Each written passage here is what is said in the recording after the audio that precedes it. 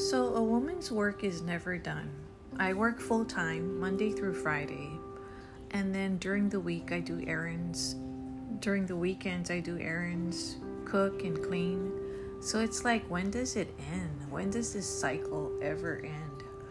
I just wish sometimes that I could be like a celebrity who can hire maids and personal chefs and personal trainers and drivers, but man, I gotta do everything myself.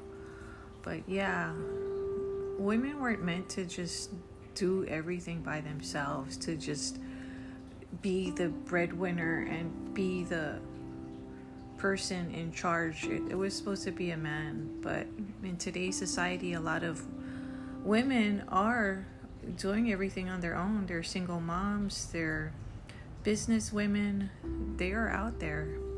Applaud them.